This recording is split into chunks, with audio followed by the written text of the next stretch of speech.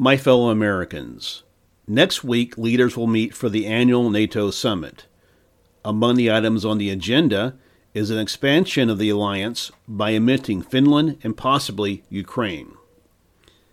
It's always been my belief, and would under my administration, that any sovereign nation has the right to do what is in their best interest, such as the case with Finland and Ukraine.